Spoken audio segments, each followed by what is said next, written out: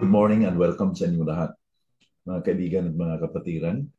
At ang ating basahin na mga talata sa Acts chapter 1 verse 15 to 26 is the sad story of Peter's recollection about the life of Judas. Basahin ko ito and we will learn principles from his word today. At nang mga araw na to, tumindig si Pedro sa gitna ng mga kapatid at nagsabi, at nagkakatipon ang maraming tao na may 120. Mga kapatid, kailangang matupad ang kasulatan na ipinahayag noong una ng Espiritu Santo sa pamamagitan ni David tungkol kay Judas, na siyang nanguna sa mga humuli kay Jesus, sapagkat siya ay ibinilang sa atin at siya ay tumanggap ng kanyang bahagi sa paglilingkod na to. Bumili nga ang taong ito ng isang bukid mula sa kabayaran ng kanyang kasamaan. At nang bumagsak ng patiwarik ay pumutok ang kanyang tiyan at sumambulat ang lahat ng kanyang mga lamang loob. At ito'y nahayag sa lahat ng mga naninirahan sa Jerusalem. Kaya tinawag ang bukid na yun sa kanilang wika na Akeldama, na ang kahulugan ay ang bukid ng dugo. Sapagkat nasulat sa aklat ng mga awit, hayaang mawala ng tao ang kanyang tahanan at huwag bayaang tumira doon ang sinuman. Judas is an example of a person who was very near to know Christ, yet very far from Christ. So near, yet so far. Let's recall na after na si Jesus po ay umakyat na sa langit, about 120 of his followers ay naghihintay sa Jerusalem sa pagdating ng banal na Espiritu. What they did there is that they spent their time praying and worshiping God. Now, in one of those days, because it lasted for 10 days, isang araw, si Pedro stood up and addressed the group because the Holy Spirit has given him clarity about the need to replace Judas Iscariot.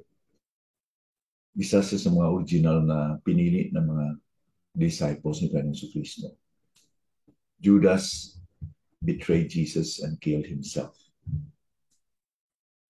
Now, let's look into the treachery of Judas. Judas' treachery was known to Jesus. During the time that he ate the Last Supper with them, he warned the disciples that one of them would betray him. During the time, it was not so clear to them kung sino sa kanila until Judas kissed the Lord Jesus Christ before Jesus was arrested. Now, ito po yung nirecall ni Pedro tungkol po kay Judas. They need to replace him because he was counted as one among them, as one of the 12. So Peter pointed out that David had prophesied this treachery. He quoted here Psalm 55 verses 12 to 13. And itong sinabi niya, for it is not an enemy who taunts me, then I could bear it. It is not an adversary who deals insolently with me, then I could hide from him. But it is you, O man, my equal, my companion, my familiar friend. Si Pedro ay nalalaman niya that it was a predetermined thing that God would have Judas betray kay Panginoon Kristo. So Judas was responsible although sa kanyang ginagawa. Although God knows na gawin ni Judas ito, but it was really Judas who chose to betray the Lord Jesus Christ. But this is also had been predetermined na mag-betray si Judas sa Panginoon Kristo. During the time in John chapter 13, during the Last Supper, we recall that just after Jesus had given Judas the bread, pumasok si Satanas kay Judas. And he went outside, Judas went outside, and then he arranged the arrest of Jesus with the Jewish leaders, and then binayaran siya ng 30 pieces of silver. We know the story, the rest of the story. Now, Peter recalled Judas as one numbered among them. This means he was included in all the roll calls of the 12 disciples. He was really one among them. He joined in with Jesus and with the rest in the ministry sa pagtuturo, to heal, and to even cast out demons. Ironically, si Prophet Isaiah described Jesus or Judas, not Judas, but Jesus. Si Jesus din described ni Isaiah as numbered with the transgressors. Isaiah 53 verse 12. Jesus is numbered with the transgressors. And this has reference to his death. Did not this foreshadow his association with Judas na makasalanan na kasama ni Panginoon for 3 years? Most probably. And makita natin dito sa verse 18 and 19 that it is enclosed in parentheses because this is a footnote. The author, Dr. Luke, ay nagbibigay siya ng more detailed account than the rest of the other writers like Matthew and even Mark. Bakit ba? Because Luke was writing to Theophilus, who was a Gentile, and Theophilus needed more context in order to understand Luke's letter. So, as Luke described here, Judas' body fell from its hanging place, kung saan siya nag-hang himself. Doon siya possible ay nagstay for quite a while. His body was hanging there for quite a while because it was not seen or undiscovered, or the people just deliberately ignored it.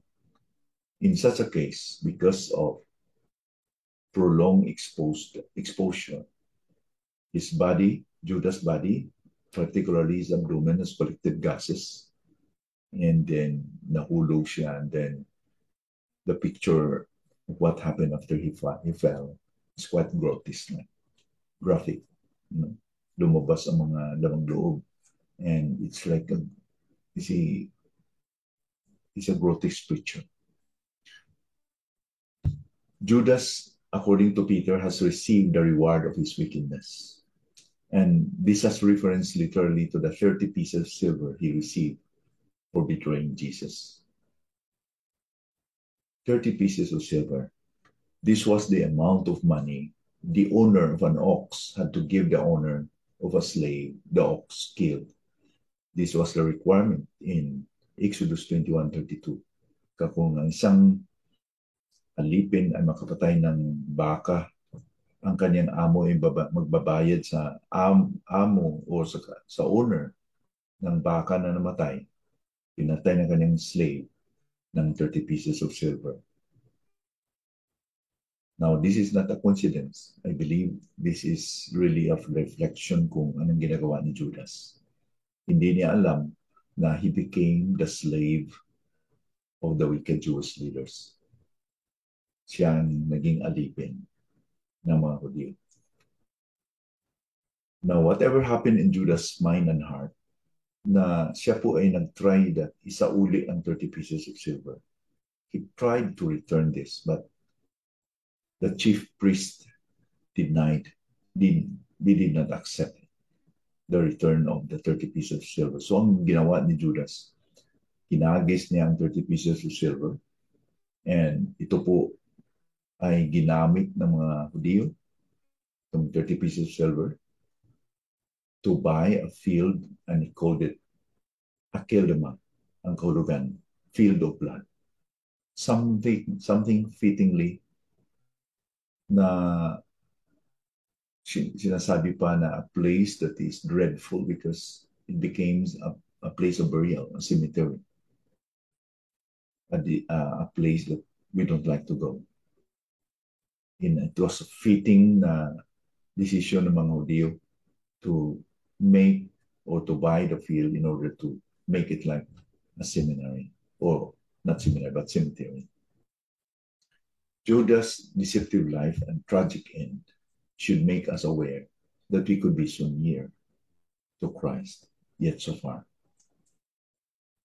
You know, see, Judas was very close to the Lord Jesus Christ. Everything that Jesus has taught, everything that Jesus did, nakita niya.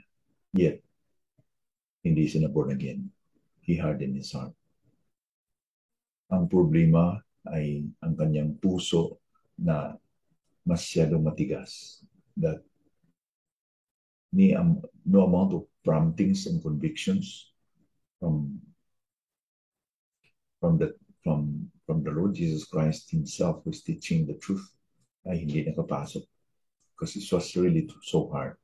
He pretended all the time that he was okay, and he was believing all the teachings of Jesus, but ang kanyang puso ay puno ng kasalanan, makasarili, hardened. So near, yet so far. Let's examine our hearts. Let's not allow that our hearts will be hardened by the deceitfulness of sin. Hebrews chapter 3, verse 13. Let's see to it that we will sport always a broken and a contrite heart. May God help us. Lord, thank you so much for your word today. Let it be that we will learn from the example of Judas. Help us not to take for granted, and ang aming puso, Lord, ay matigas katulad ni Judas. Lord, I pray that you will help us to have always a soft heart, not only for today, but every day. In Jesus' name we pray. Amen.